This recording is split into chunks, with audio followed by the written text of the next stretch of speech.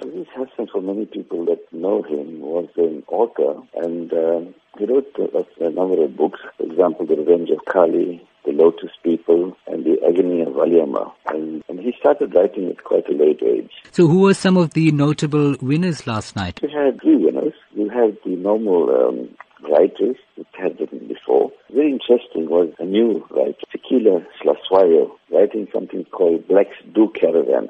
Yeah, the normal story is that caravan is mainly for the white population, but here she actually went to 60 different sites and she wrote a wonderful book called Blacks Do Caravan. So it was a lovely discussion on caravanning around South Africa and what a wonderful country we have, and went to all the different provinces and had all the sites in this country. It was fantastic. So she was one of the winners.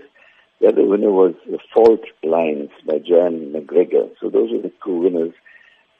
Usually we have one winner, but one couldn't choose between the two, so the judges actually chose both these books and both the authors. And the last one was a new author, debut author, Kanita Hunter. She wrote a diary of a Guji girl. So those were the three winners, effective. Should have been two winners, but as I said, the main prize went to two authors. So what sort of legacy has been left behind by the renowned author Aziz Hassim? So he started quite late in life writing books, and the irony of it was talking to his son last night. He says, his father started writing at a very late age, in his 60s. The irony was he wasn't even a graduate, he didn't even finish his matric, and yet he became an author late in life, and he wrote wonderful books. And I think the focus also was on history. The history, how important history is, and the trials and tribulations of the community.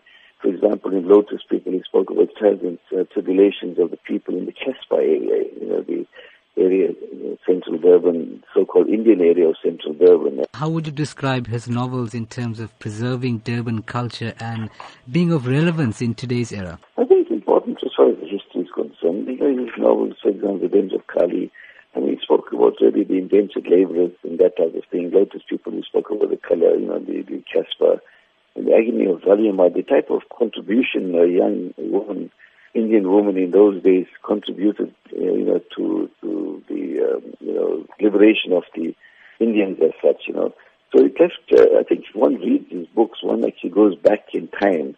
And I think for the youth of today, who really don't understand and know that the type of history we've been through, the type of challenges that the community faced in those old days, the Indian communities,